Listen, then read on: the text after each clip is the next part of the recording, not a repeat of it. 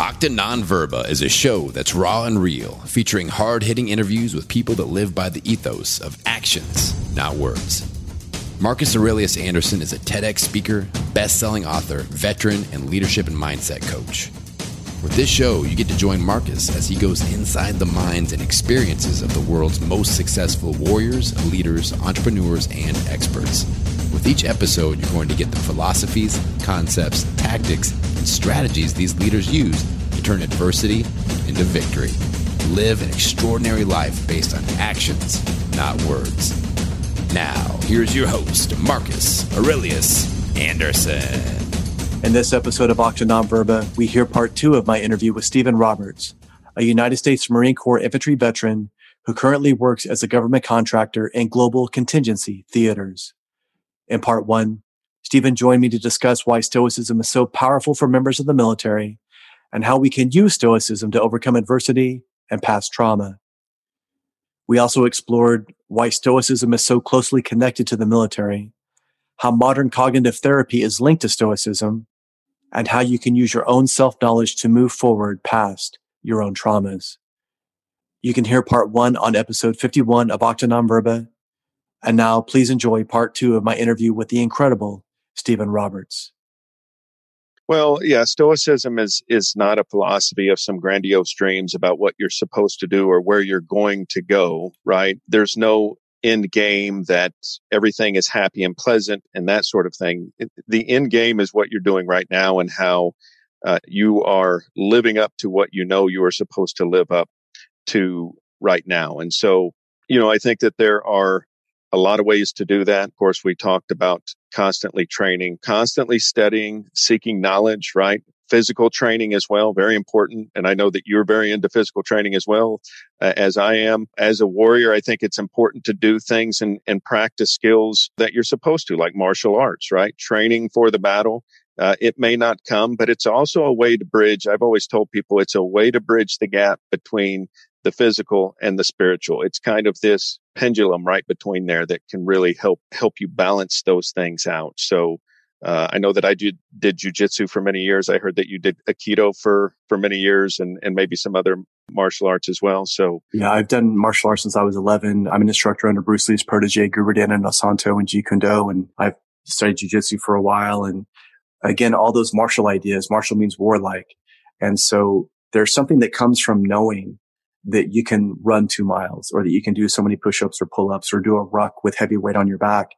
It gives you a self-confidence, not an ego, not hubris, but it gives you this ability to not look like a victim, be able to be resolute in what you believe in because you've already been resolute in these physical actions, which again is that practice, which again is the ability to reinforce that knowledge. And there are some people that, again, when we talk about philosophies and belief systems and perspectives or even religions, sometimes people get caught up in this idea of, well, military, martial arts, even Stoicism. Some people see Stoicism as a warlike art or a warlike perspective.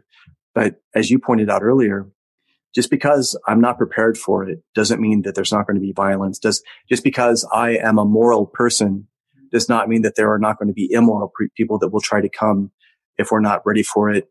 When I read Thick-Faced Blackheart or Machiavellian stuff like The Prince or even The Art of War, well, both of those, obviously, Stephen Pressfield as well. Yeah. I'm not doing it because I want to do a person in, but I'm doing it so that I don't get caught or victimized by a person who will use those kind of tactics against me. And that gives you that edification to be resolute mentally. And then that obviously projects into the physical realm as well, which gives us, again, even more ability to defend ourselves and others.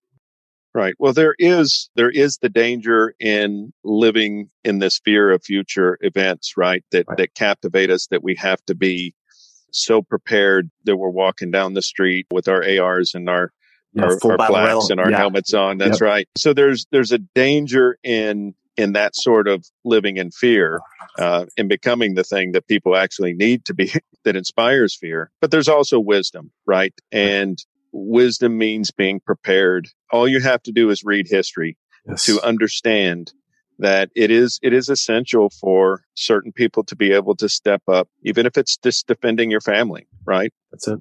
To be capable of defending your family, defending your community, defending even something as precious as we like to talk of here in America as freedom, right? Freedom has been something that people have fought for ages, and it never comes cheap. It always comes with the same price. Freedom is not the thing that's won by votes, right? It has a price paid in blood every time. Absolutely does. And the thing too is it's like you said, it's that same price every time. It does. And when we live in times of prosperity, we often forget about the people who gave that blood to allow us the luxury and even the luxury of these different philosophical notions where we can believe things that are clearly from a logical standpoint don't make any sense, and split hairs and battle semantics about what pronoun you'd like to be called or what idea you want to identify as or whatever it is. Right. In the end, if we were at a time of war or if we were actually in the shit, we wouldn't even have those are preposterous conversations. Wouldn't even think about it. Right. But we live in a time. And it wouldn't even matter. Exactly. Right? It's like, why are we wasting this time? This is so superfluous. It is extremely superfluous and a waste of time, right? You're exactly right. I mean, no time ever in a foxhole do you look to the left and right and go, I wonder what color or what pronoun this person is over there. You just want to know that they can do their job, right? And that they are going to be able to do the same job that you can in being able to defend what needs to be defended, but secondarily protect each other. Right. I mean, it's one of the greatest things that comes out of military service is the brotherhood that you get with the people that you serve with. Right. It's one of the greatest losses that you have on exiting is the loss of that brother. It's extremely important. I do think that training is still very important. Preparation is still very important, but it can't be a preparation like we were talking about without wisdom. So we need to smartly prepare for protecting the things that we need to protect, but at the greater extent that is society. You know, the Stoics actually borrowed a term from the Cynics, which was called cosmopolitanism. And this kind of goes back to another point that you were making before, whereas they believed in sort of a global community of mankind, right? It didn't matter where you were in the world, you are a part of that global community. But there is also the understanding that not everybody believes that they're in that same community with you. Being able to protect the philosophies and ideas of those that do believe in that global community is very important. Yeah, it's key. And in my TEDx, I say, you know, when we start looking at the similarities of human beings instead of the differences, we see that we all want those ideas of freedom, of love and respect, as opposed to trying to find reasons to separate us. And that's why I want to demonize this person, or I disagree with this. And then that snowballs into something that is very much not what it was supposed to be in the beginning. Well, I think one of the greatest privileges somebody can have is to actually travel around the globe and actually talk to just regular people, right? Get out of the politics of it, get down on the ground, interface with people within the communities. At the base level, everyone has the same interests. Everybody is looking for flourishing. Everybody wants their kids to do greater and to have opportunities that they didn't have. And you can sit down with people in just about any community from any background, one-on-one. And as long as there isn't a language barrier, find out that you are almost exactly the same. It's unfortunate that things move the way they do and geopolitics moves the way it does. Ideologies move the way that they do because ideologies and those sorts of things separate the individuals from each other. They separate that commonality. They create conflicts that are basically people serving the needs of the ideology. And so one of the biggest causes, whether it be religious, whether it be political, all of those things, they have created, they're a great tool for binding people together, but they're also a great tool for destroying. Yeah, if they're trying to fit a narrative, they will absolutely try to accentuate that. And to your point about, I've traveled the world as well, and even in South Africa or in parts of Africa where I didn't speak the language, you would smile at somebody genuinely, and they would smile right back at you. Yep. Or if you came up and gave them some food or some water, they're going to have this genuine gratitude. You know, people that you don't even know would just reach out and hug you. Right. And so, again, human beings, 90% of us are pretty much in that same place. And most people are good and most people want to do that. However, we have to still be aware of the other 10% so that we don't get caught with it. And speaking of that, you had an experience on 9/11. You were in a very poignant place. Could you kind of expand on what that was and what was going on at that time? Sure. So I happened to be working in the Pentagon during the events where the plane crashed into the building. I was fortunate to be on the opposite side of the Pentagon working in the basement. I actually had headed to a small cafe down there to get a little coffee, and we were aware of what was already going on in New York. We had seen the first and second buildings get hit, and it was kind of funny. You talked about Mama Bear. Mom was able to call while I was in the Pentagon, even though phones were starting to get, phone lines were starting to get pretty jammed. She asked what was going on and if we were okay. And it was like, yeah, we're good. You make comedic jokes about things at the time, right? So I told her, yep, we're probably a target, but oh well, Yeah. Gallows humor. Exactly. And so I had gone down, and lo and behold, a plane ends up hitting the Pentagon again. Very fortunate that I was on the other side, but of course lost several workmates that were with us, because we did have some other offices on the other side of the building as well. I basically made it back to the office to where I was at. I was running network defense operations down there. Basically everybody left, but me and a couple of others. We waited for the commander to come tell us that we had to leave. So I had another workmate that needed a ride home, so I took him home as well. But I didn't get out of the Pentagon traversing. I had to traverse the whole building because I parked on the other side. I don't know if you've been in the building. There's south parking and there's north parking. I had to walk all the way to the south parking side. Wow. Yeah, there was injured people coming in and out, and we helped who we could on the way out. And interesting, those are sometimes the greatest battles that you have, right? Like your instinct is, how do I run in there and go over there? Right. For me, my wife was past due by 2 days. Oh, and there's an interesting story to that, right? Because I had gotten out of the Marine Corps several years before. I had gotten out in 97. Typical guys that think like we do. I was kind of frustrated that I didn't get to go do things like jump school and that sort of thing. Right. So I was going to re-sign up as a reservist, and I was actually, in order to get jump school, I was going to go into PSYOPs in the Army. Right. Oh, wow. Well, it's interesting, but because right before they were going to read me on that day, they had run out of time because I was going to be a reservist. And they said, hey, we're just going to have you guys come back. You come back on Wednesday and we'll swear you in and that sort of thing. And I found out the next day that my wife was pregnant. Mm. So I was like, well, wait a second. I'm not going to disobey the laws of chance. And so I didn't go in at that time. So it's very interesting. If I was still in at that time, I probably would have been in for a long time, because obviously would have been active duty at the time and over there. It's still, even with that going on, the impulse was to sign up. But my son was born on the 13th of September. And so I still felt, I was like, man, I need to have my dedication to my family, even though the impulse is to re-sign up and to go back in there. But it was an interesting day. I guess that's one way to put it. I think that's what most people say in situations like that. It was an interesting day, tough to see, and you're always so many people that were hurt at the time and that sort of thing. It was a fairly tragic incident, but I was very fortunate. Everything goes out to those people that actually lost something. So you're in the Pentagon and the first plane is hit, and you've seen before that in New York, there were 2 planes that came. Right. How afraid were you that there would be a second attack on the Pentagon, that it was going to hit the other side of the building, or that there was going to be a third, or there was going to be some sort of bomb that was detonated in some way? Well, we honestly felt like you didn't know, right?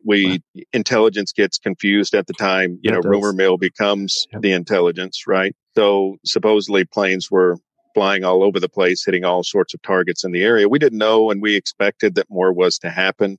I'll say that there was some healthy fear there, but it wasn't, I wasn't panicked about the situation.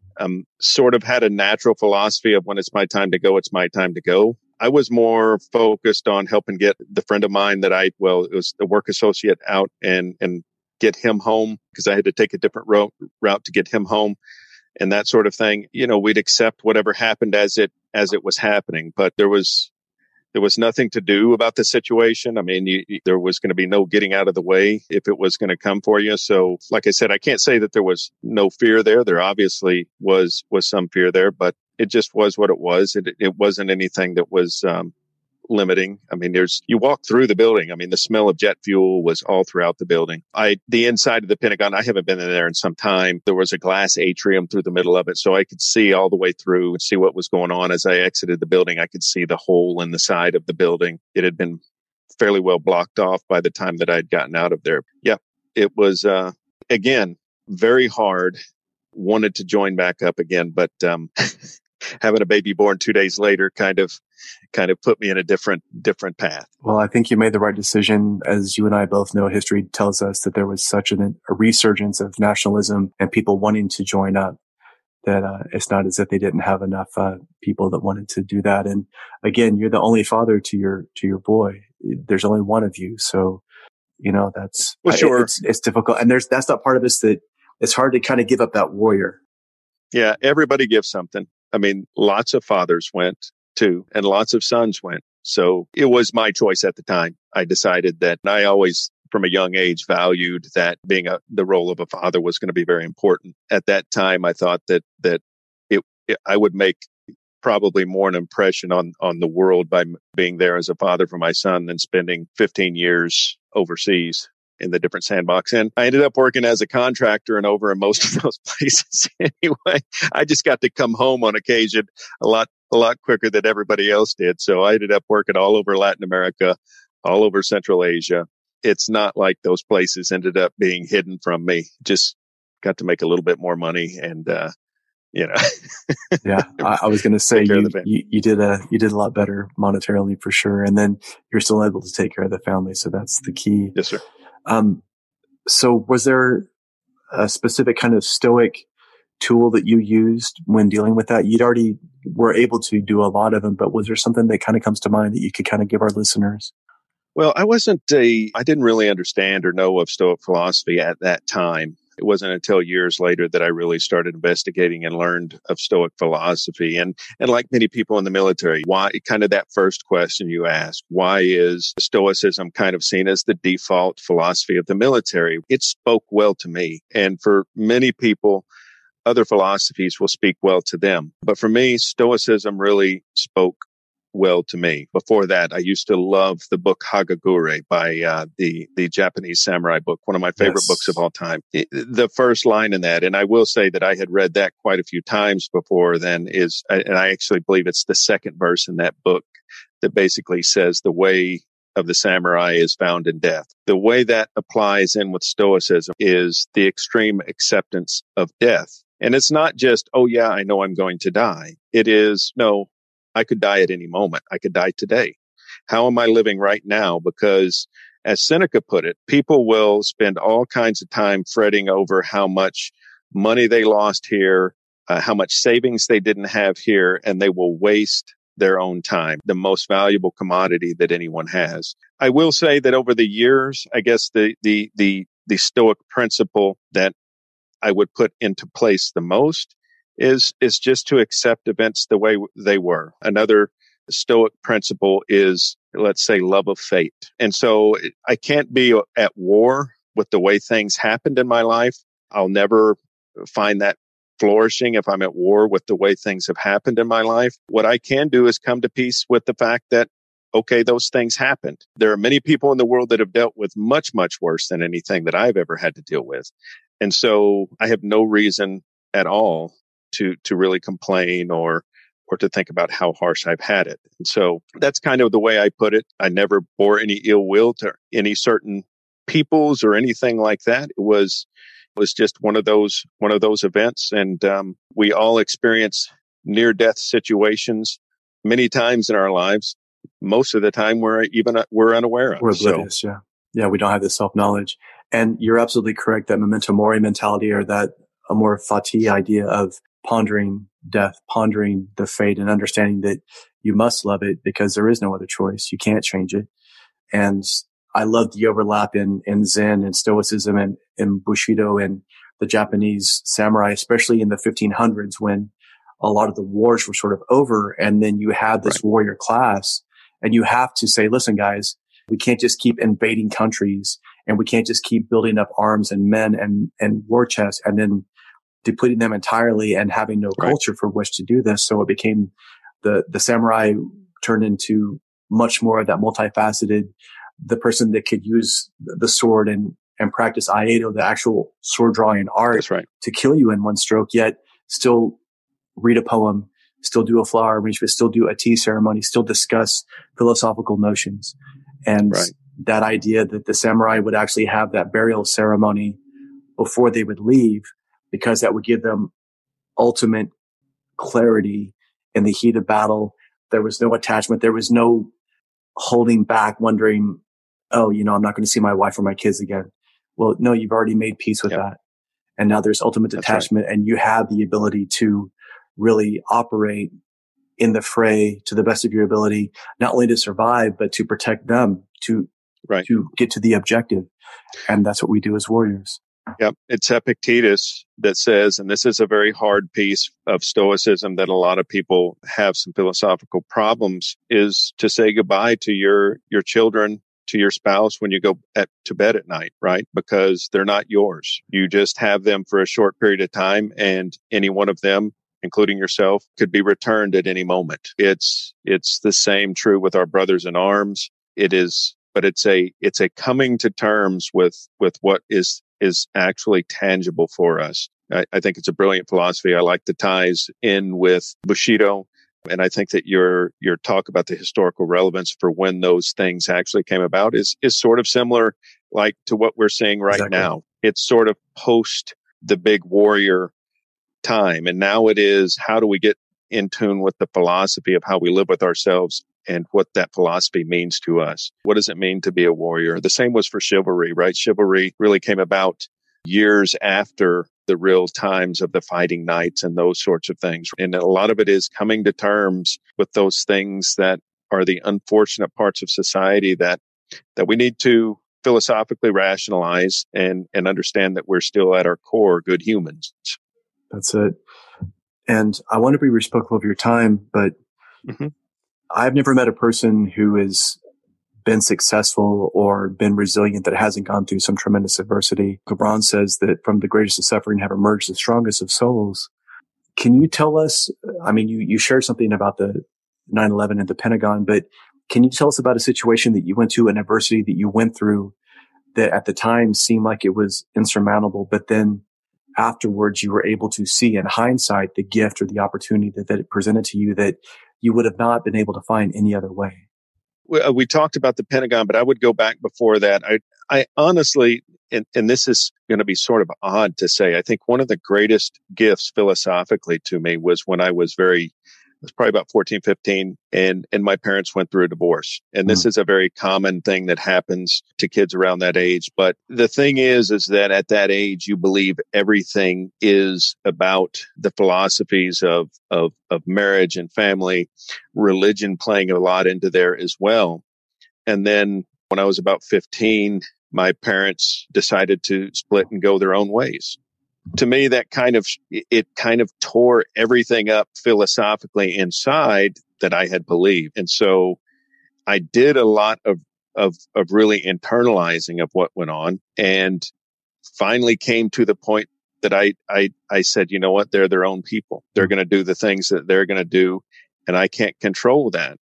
And we were also, I would encompass that with saying that we were pretty poor at the time, and being able to go, you know what, I am going to be responsible for who I am. No matter what happens in the future, I'm going to be completely responsible for the type of person I am. And I think that moving forward, it's kind of interesting. It seems like that is something that is very trivial. Ironically, I was listening to a podcast not too long ago, and they were talking about some of the selection processes that they used for special operators and that sort of thing were people that had gone through very similar type events, divorce when they were young, because at that age, it creates such a psychological battle that you have to have internally, that you have to come to terms with many things about who you are in life.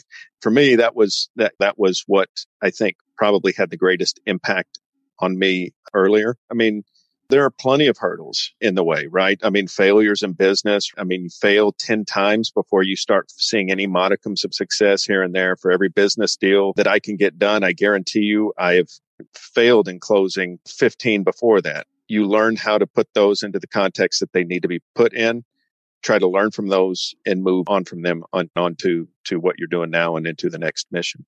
So even without knowing about Stoicism at that young age, having that sort of traumatic event that created that post-traumatic adaptation that made you stronger in the process.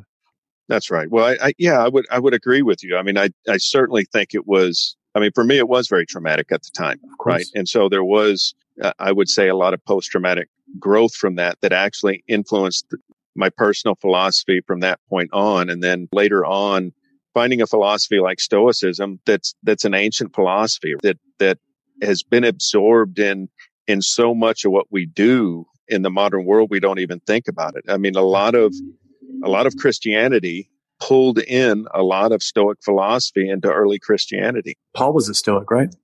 Well, they call him a proto-Stoic, so nobody knows that he was actually Stoic. It's fairly obvious from the background. Yeah, he was influenced for sure. That he was educated, right?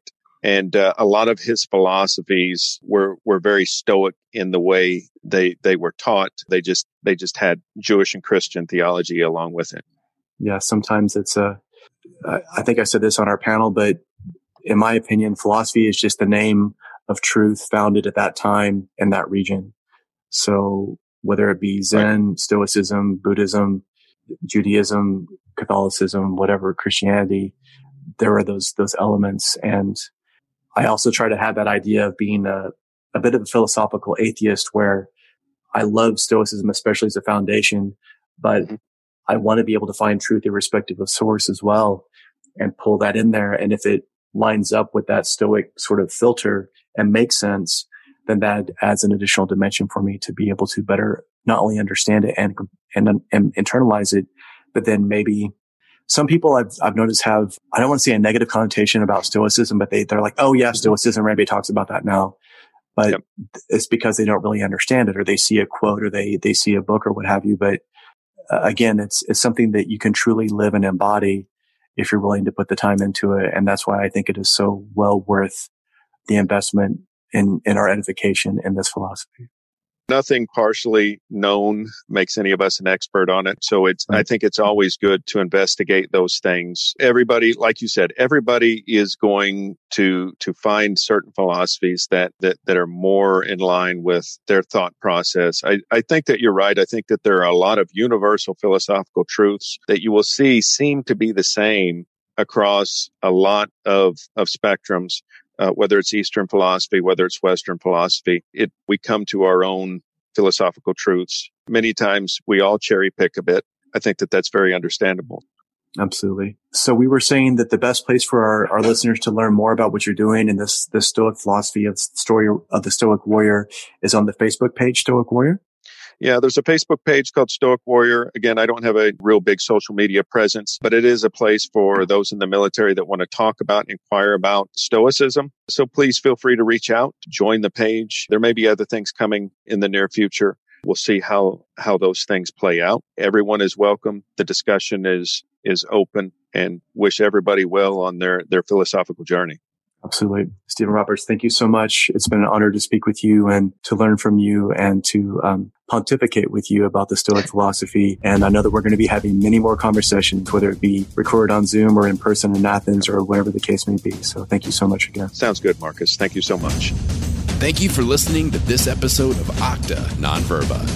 If this message resonates with you, please share it out with others on social media. Hit that subscribe button and leave a review for the show anywhere you listen to podcasts. To learn more, please go to MarcusAureliusAnderson.com and join his Octa Non Verba Inner Circle to get exclusive content, news, and information. Until next time, remember, talk is cheap. Live your life based on actions, not words.